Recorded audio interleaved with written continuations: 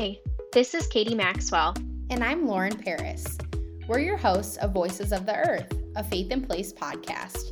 We explore the intersection of spirituality, the environment, and justice.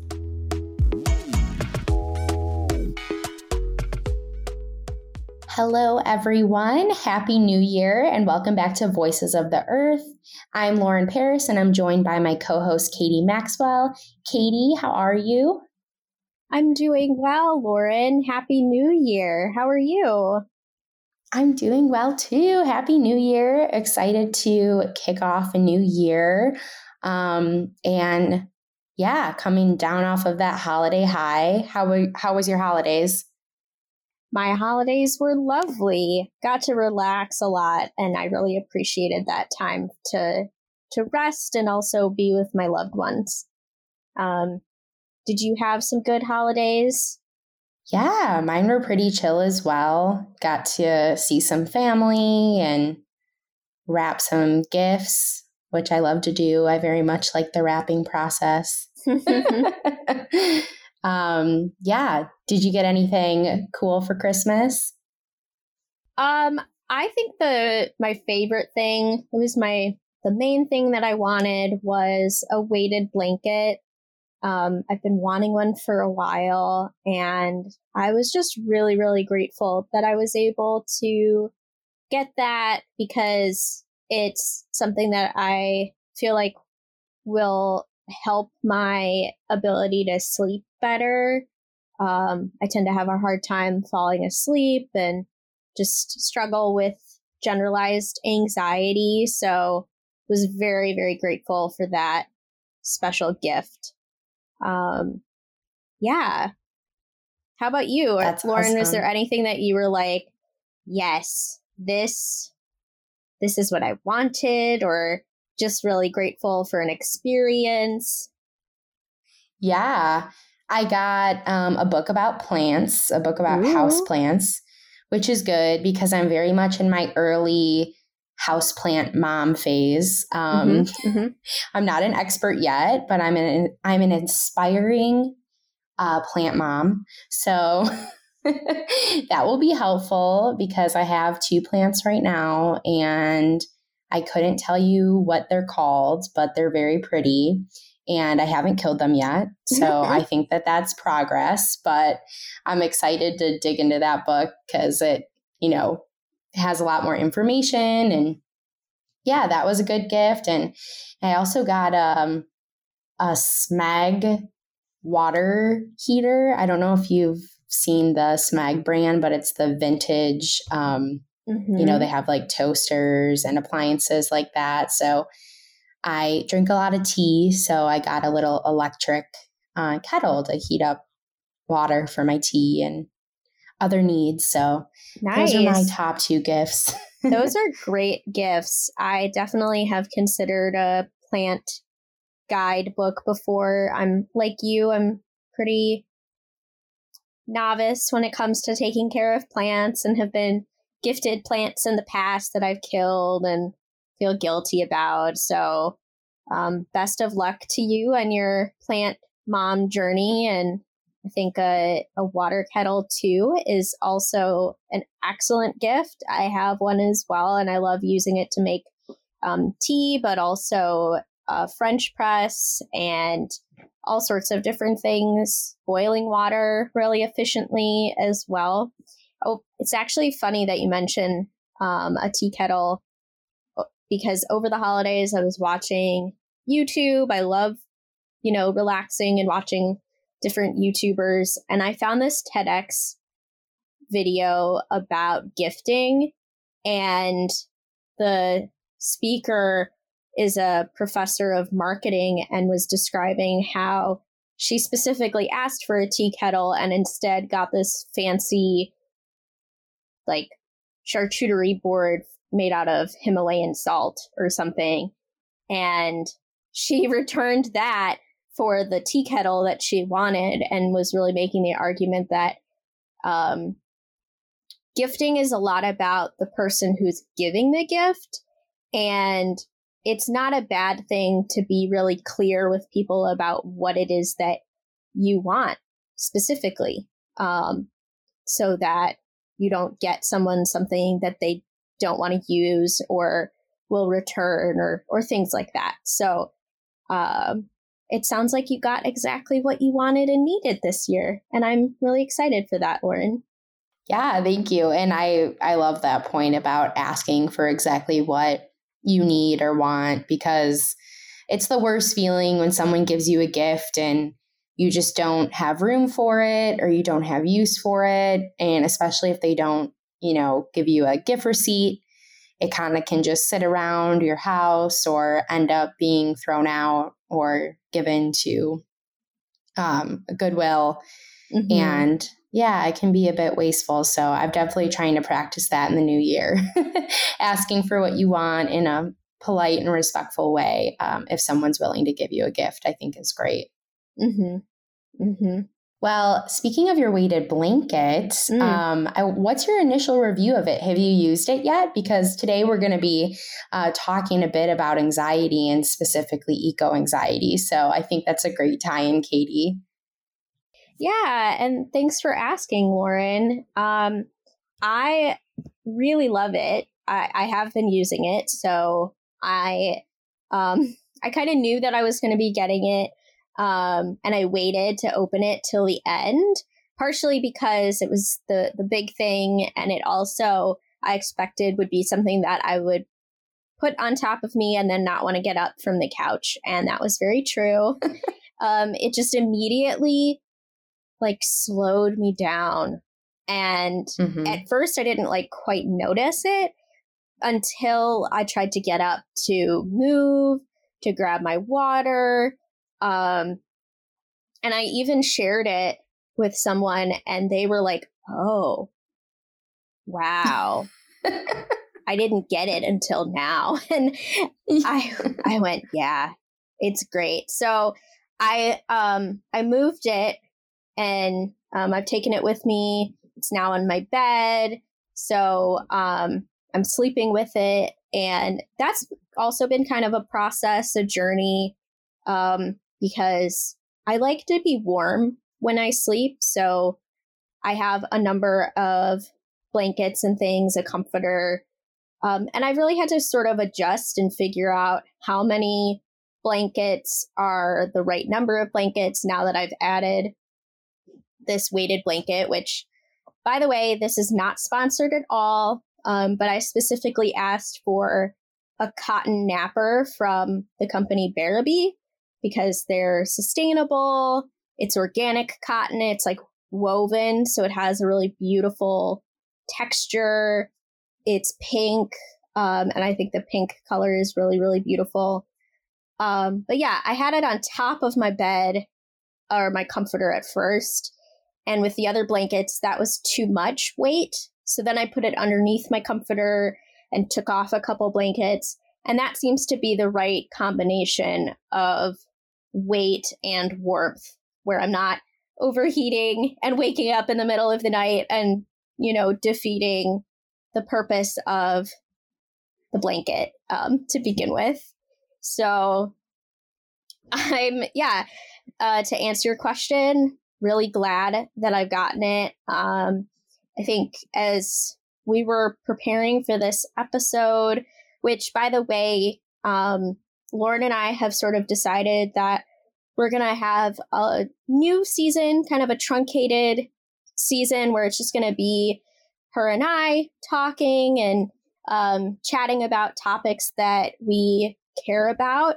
Eco-anxiety is definitely one of those topics that we care a lot about, and was thinking about the weighted blanket as a great way to connect to that because I found an article recently from Penn Medicine called 4 Ways Weighted Blankets Can Actually Help You.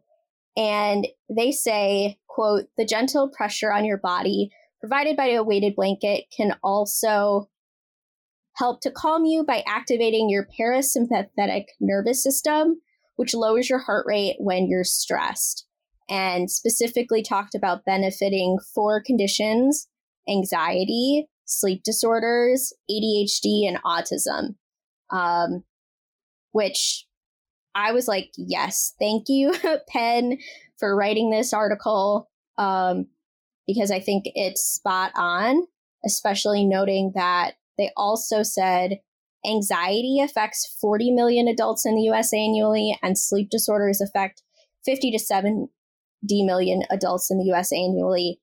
And I feel like I certainly fall into both of those categories. So I'm excited to have a tool in my tool belt that I can use alongside meditation.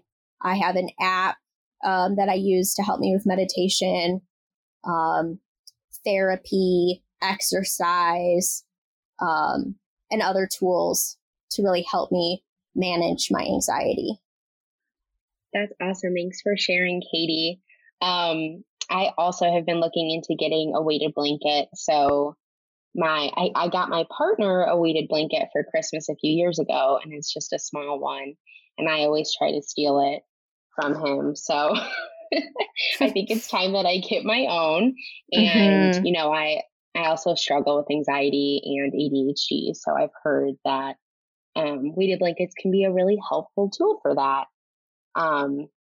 And speaking of anxiety and depression and all the fun things, I know that a lot of people are dealing with seasonal depression right now.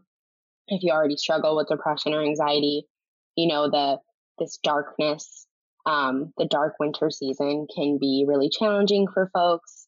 In the Northern Hemisphere where we live, we just passed the longest night of the year, the winter solstice on the 21st. So that doesn't help. I feel like it hasn't been helping my mood or my anxiety. What about you, Katie? Yeah, absolutely not. I always feel the sad coming on. It's so aptly named. I love that acronym. And yeah, it's definitely, the darkness affects my mood. The cold temperatures make it less appealing to go outside, even though that's also something that I see people suggesting to, even though it's cold outside, that the natural like air, the breeze, being outside, getting that sunshine is really important, whatever the season. And so when I'm not as motivated to go outside in the cold winter, I often use a happy light. So that's another tool in my tool belt that I use to help my anxiety and specifically sad symptoms. Do you have a happy light, Lauren? Okay, I don't have a happy light, and I've also been looking into getting one of those because, you know, I don't know if everyone can relate, but I'm sure a lot of our listeners could relate to working from home. And, you know, I live in Chicago, so I live in a pretty small apartment, and I work for Faith and Place 9 to 5 from home all week. And it can get really isolating, especially in the darker months, and especially if you don't get good light in your apartment. So I've definitely noticed that, and especially when it's cold outside, like you said, Katie, and you don't feel like going out, going for a walk, those sorts of things. I've spent like multiple days in the apartment, not leaving, and it really takes a toll. I remember like it was 2 to 3 days back to back. I had not left my apartment because I had just been working and it was super cold out. And then I went to the grocery store and I like took a deep breath of fresh air outside. And I was like, wow, this feels so nice. I felt like my mood instantly lifted. So definitely can relate and definitely see the benefit of a happy light as well if you are stuck inside. Yeah, definitely. Just adding on really quickly, like I can so relate to staying in your apartment for a whole week and then at the end of the week, like finally stepping out for the first time. And it's become a really bad habit of mine that I am working on consistently to try to get outside and get that fresh air. even if I don't feel like it, because it does make a really big difference in positively affecting my mood. Yeah, absolutely. And weighted blankets, happy lights, stepping outside, all of these things are a great tie in to our main topic for the day, which is eco anxiety. These are just some of the tools that help us cope with anxiety. But we're going to focus a bit more on specifically eco anxiety. And Katie really likes this article that she shared with me from Healthline about eco anxiety because it explores the causes, the symptoms, how to cope with it, and even how to address it with kids, which is interesting. And for those of you who don't know what eco anxiety is, it refers to persistent worries about the future of Earth and the life it shelters. So, related terms, as this article suggests, is climate change distress, eco trauma, eco angst, and ecological grief, just to name a few. And we acknowledge that this concern often involves symptoms beyond those of anxiety alone. Yeah, and I thought that part was especially interesting because the article lists out a number of different symptoms or feelings, which can include, quote, anger or frustration, particularly toward people who don't acknowledge climate change, or perhaps even older generations who are not making enough progress. The government, sorry. Fatalistic thinking, feelings of existential dread, guilt or shame related to your own carbon footprint, post-traumatic stress disorder after experiencing effects of climate change. That's when I want to come back to. Feelings of depression, anxiety, or panic, as well as grief and sadness over the loss of natural environments or wildlife populations. Our colleague Wade has been sharing some pictures about Heron Pond, which is in far southern Illinois, and our staff team had the amazing opportunity to visit it this summer and see it when it was lush and green and beautiful, and also full of snakes, which Lauren didn't like at all. But he recently sent us these pictures because Southern Illinois and the Mississippi River Basin have been experiencing considerable droughts this summer and fall, and it has significantly impacted Heron Pond. So now that we have that tie, that was one that really stood out to me.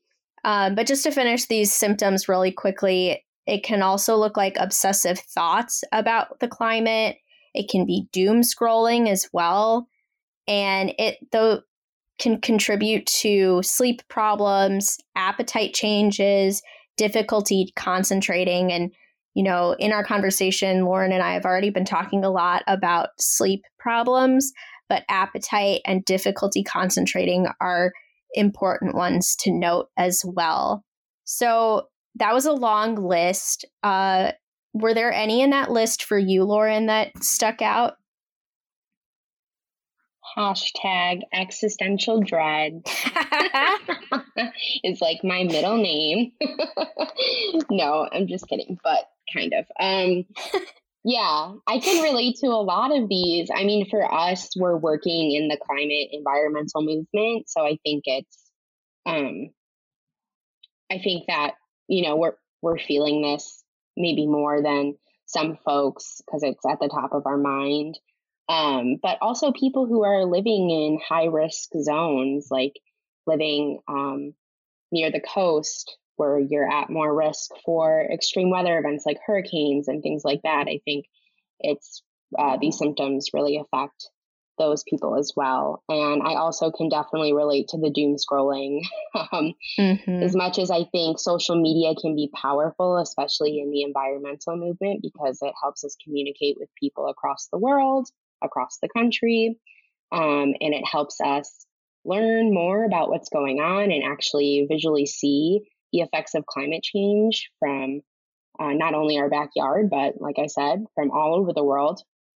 But with that being said, it can also be extremely overwhelming, especially if, you start doom scrolling, which is just, you can't stop. You get down the rabbit hole and it can really affect your mental health. And I think that's something that we have to be mindful of, like finding that balance between staying up to date and being educated on what's going on and acknowledging what's going on, but also not letting it affect your mental health to the point where you can't function or where it's really affecting you and you're developing symptoms of eco-anxiety, like especially the more severe symptoms like sleep problems and appetite changes.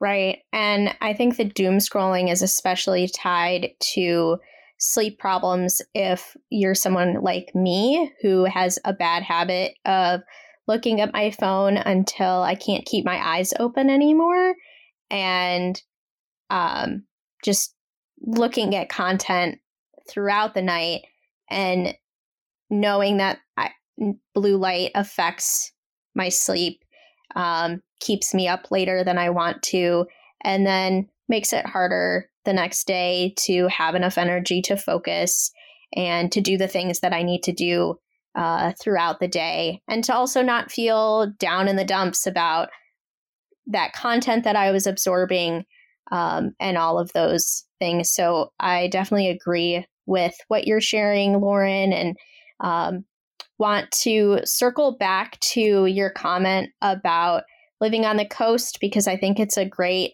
connection to the symptom of PTSD that I mentioned, because I also found another article from Scientific American called "Therapists Are Reckoning with Eco-Anxiety." And in that article, they make the direct link to current climate change impacts on people's mental health. They say, quote, between 2009 and 2020, the proportion of Americans who said they had personally experienced the effects of global warming increased from 32% to 42%, according to the 2020 survey from the Yale Program on Climate Change Communication. And in some cases, these effects are directly impacting mental health.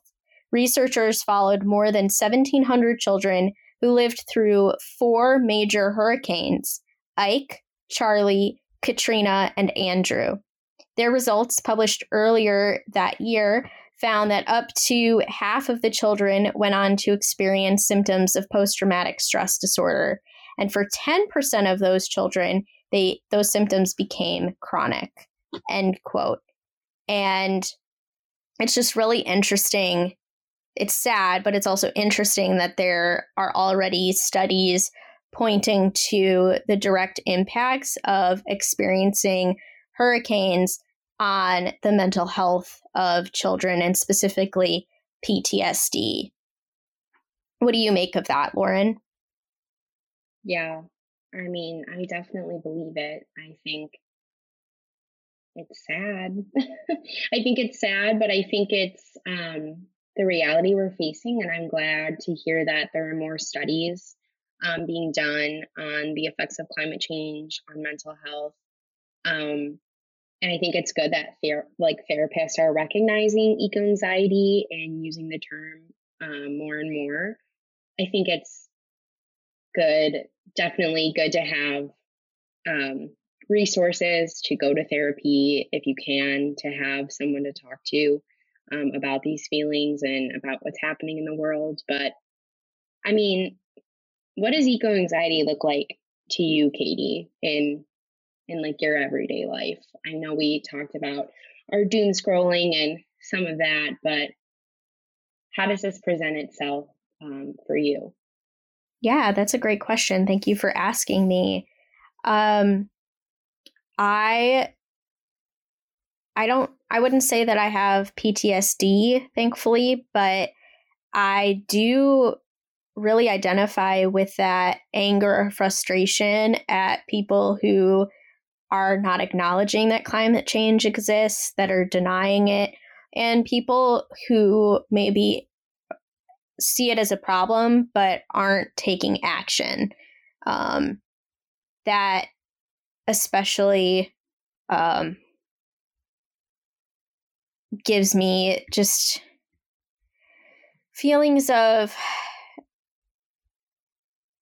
deep sadness and almost like at points, I think when it's at its worst, futility of we're doing all that we can every single day to work against climate change and to mitigate the worst effects for our community. But it's folks who have a lot of power a lot of the time that I feel like are not doing enough. And I was kind of joking earlier, but I see the US federal government as being a big part of that. And that's not to say that our personal actions aren't important. They very much are. But it's not my individual actions that make me feel eco-anxiety. It's knowing that other people aren't stepping up to the plate and doing their fair share that makes me feel that futility. And I kind of have to work through that a lot. Yeah, no, I definitely relate to that. Thanks for sharing. It's frustrating. And going back to the PTSD study, you you mentioned that the study, the researchers were following children who lived through these major traumatic weather events. And I really think like that's where my mind goes. I feel like eco-anxiety, like it affects everyone, but I think it especially affects and will continue to affect children and the younger generations. And I mean, even us, I mean, we're in our 20s. So we're a younger generation too. And I think for me, a lot of the times eco-anxiety presents itself in my life as me feeling like, what's the point? Like, just sort of like the joy of life being stolen from us a bit because we're the ones in the generations following us, we're the ones who are going to have to deal with the effects of climate change the most. And it can be nerve-wracking because, like you said, there's this sense of we don't have control. I mean, like you said, we have control in some ways. Efficacy is really important, and doing what we can is really important. But there is this sense of hopelessness because it's like we need massive change. And yeah, it's just, for me, I don't like the unknown. I have a fear of the unknown. That's why I don't like snakes. I don't like snakes because they can hide. You know what I mean? Like they can hide. You can't see them coming. Like if a bear is coming at me, I can see the bear from miles away. I can see it. I can hear it. But like a snake is very sneaky and you don't know where they are and you don't know when it could bite your leg. And I think that's kind of how I feel about climate change and eco-anxiety is like, will we have a future? What's the point of going to work every day and doing these mundane daily tasks and all of that when I've been feeling like I just want to travel, like I just want to live it up and like experience life because I don't know how long I'll be able to live my life or live this quality of life. And it's hard to predict when the problem of climate change is so massive and so complex in that it takes a very long time. We're starting to see the effects now, but it's been taking over 100 years for the amount of greenhouse gases to build up into the atmosphere to a point where we're starting to see those impacts. And scientists, I do want to clarify, scientists have been tracking the climate change for a very long time, over 100 years. But what I'm trying to say is that it's such a big issue that it's hard for us as humans to minds around it and to really grasp everything and to care about an issue that has impacts that even you and I won't see in the future, and to care about something that is going to changing the climate for a very long time into the future. I hope that was clear, but I also wanted to add that another symptom that I just kind of want to mention or talk about is like the guilt or shame related to your own carbon footprint is one that I find kind of problematic, because that's one, like the carbon footprint itself is one that the fossil fuel industries created to shift the onus of the responsibility from them to us. And so it's hard to not feel guilt or shame when we live in a society that's dependent on a lot of like shopping online, for example, and shipping and all of that. So that's one that I definitely feel too, but try to reframe as well, because I don't think it's as helpful as sometimes like it is made to seem, you know? Yeah, no, 100%. I mean, even like I went to school for environmental studies, and they really like drill in our heads your carbon footprint and, you know, what you can be doing to improve that. And I mean, I think it's important to think about our carbon footprint, but as you said, like all of us using reusable bags or, you know, I don't know, turning the lights off in our homes, it's like it only does so much. We need major changes, and we need policy folks to be on our side. We need world leaders to really step up to the plate. And it's frustrating as like a everyday person. Yeah, we do. And we need that data. Like you said earlier, appreciating that there's data from therapists that are tracking the effects of climate change on mental health. We need data to support the argument that we need to take big systemic change. You had pulled out some data about cancer risk from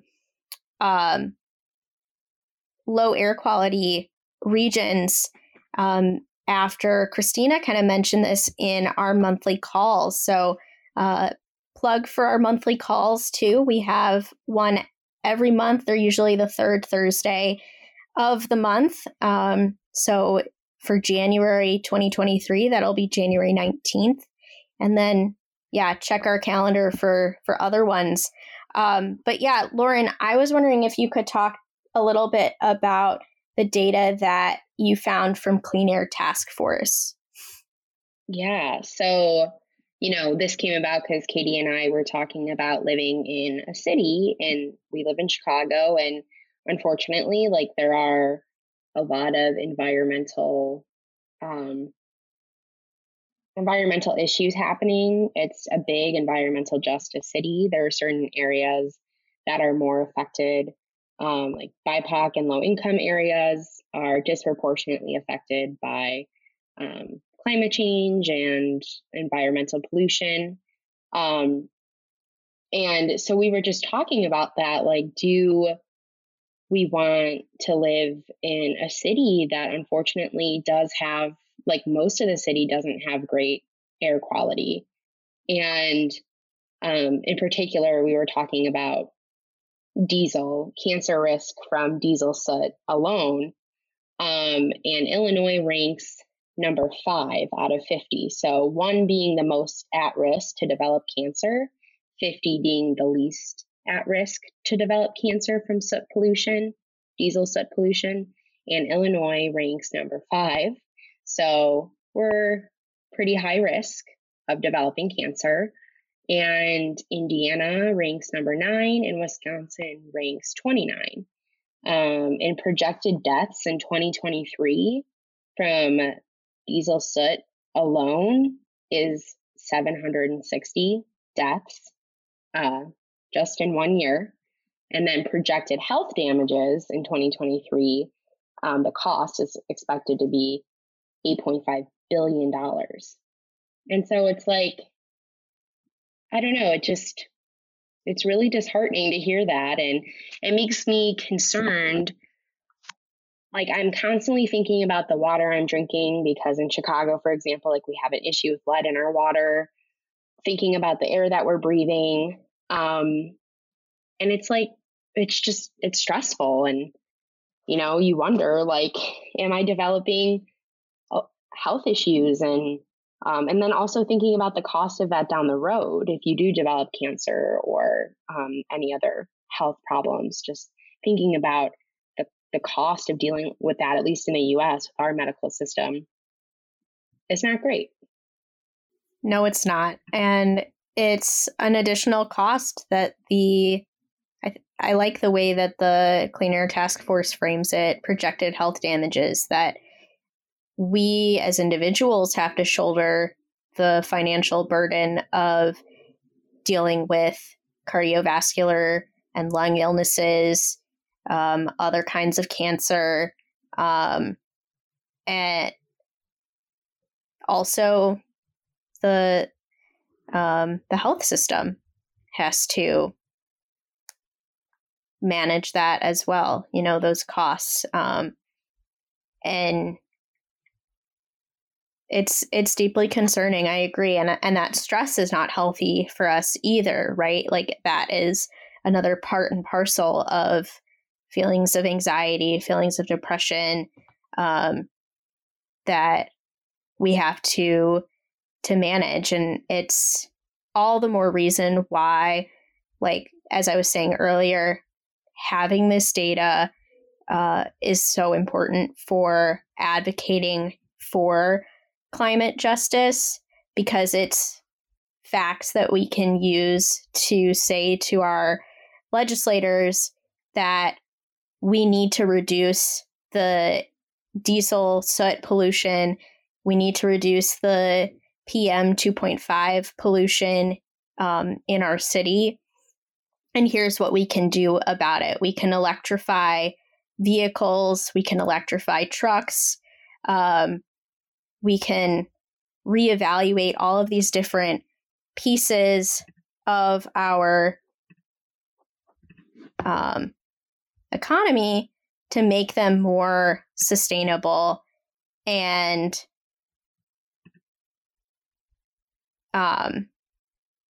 you know, that was important for us in our December call when Christina mentioned this and talked about it with, you know, the holiday season. People are buying a lot of goods to give to other people as gifts. And so we wanted to mention it too, because we currently have a petition that applies to all 3 states where we work about heavy trucks. So we'll drop that link in the chat alongside our other articles and resources that we've shared during the podcast episode today. And so I think we're going to get ready to wrap up in a minute or so. We've talked throughout the episode about different solutions, different ways that we can take action, because, as you said, Lauren, a minute or so ago, that efficacy is so important, because the sitting in that dread, sitting in that eco-anxiety can actually lead to inaction, but taking action actually helps reduce anxiety. And so as we wrap up, Lauren, I'm wondering if you might be willing to summarize some of the key takeaways that we've talked about and suggestions that we have for our listeners to manage their own eco-anxiety. Yeah, definitely. I think efficacy is key. I know it can be hard sometimes and it can feel like you're not making a difference, but you are. I mean, it's a ripple effect, and like grassroots power is how everything like really changes. I mean, it starts from the bottom up. And so we all really have to come together and do what we can to help the problem and set a good example also for future generations who will eventually be the leaders of our society. So also in addition to that, I mean, I would say try to limit your doom scrolling, as we talked about earlier, have social media or use social media in healthy amounts, and be compassionate toward yourself. I mean, we need to be more compassionate towards ourselves and others, and be a bit more understanding, willing to share information, and willing to also just deal with our own emotions. And like, it's okay to feel anxiety. It's okay to feel eco-anxiety. I think definitely like seeking therapy if you're able to and you're open to that. I think there's some great resources there. And then spending time in community with others who bring you joy. That's really important. Getting outside, participating in community events and activities, working toward a common goal. You know, you can do a trash cleanup, a forest preserve work day. You could get involved with Faith in Place if you're in the Midwest. We have a lot of great programs and site visits and awesome stuff that we do that really helps feel like you're making a difference, because you are. Getting involved in advocacy. You know, there's usually advocacy days in each state. You could do a hyper local, and really just like contacting your legislators, signing petitions, speaking with your legislators on bills that you want passed or a certain legislation that you want passed to help the environment or your communities. And buy a weighted blanket. Hashtag not sponsored. Yeah, not sponsored, but totally in love with the weighted blanket and with using the tools that we have available to us to manage our eco-anxiety, manage our depression. These are real and impacting us, each of us, but also impacting a lot of our listeners. So I just want to end by sharing a bit of gratitude for you, Lauren, and having this conversation with me. I think it's a really interesting and also important topic. And for our listeners for taking the time to listen to us talk about our personal experiences with eco-anxiety, and hopefully you are taking away something from this conversation, whether it's a fact about how eco-anxiety affects people, whether it's a tool to maybe put into your own tool belt. We hope that this benefited you and that you come back and listen to our future episodes as well. It's been a really enjoyable conversation. So thank you and have a great one. We'll see you again soon. Thanks, everyone. This podcast is a creation of Faith in Place, a multi-faith environmental justice nonprofit based in Illinois, Indiana, and Wisconsin. We are the proud affiliate of Interfaith Power and Light, and we are on a mission to empower people of all faiths and spiritualities to be leaders in caring for the earth, providing resources to educate, connect, and advocate for healthier communities. This week's episode was produced by Brogan Malloy. Your hosts are Katie Maxwell and Lauren Paris. Our theme song is Sweet Talk by Tyra Chatney. Please rate, review, or share this podcast with someone who might enjoy it. We can be found wherever you listen to podcasts, including Spotify, Stitcher, Google Podcasts, and more. If you enjoy this podcast, please support the work of Faith in Place by donating. Please go to faithinplace.org/donate. Your support means we can empower more youth, engage with more green teams, and advocate for better climate policies that put people and the planet first. And please follow our social media pages on Twitter at voices_of_earth and on Instagram at Voices of Earth Podcast. Thanks for listening.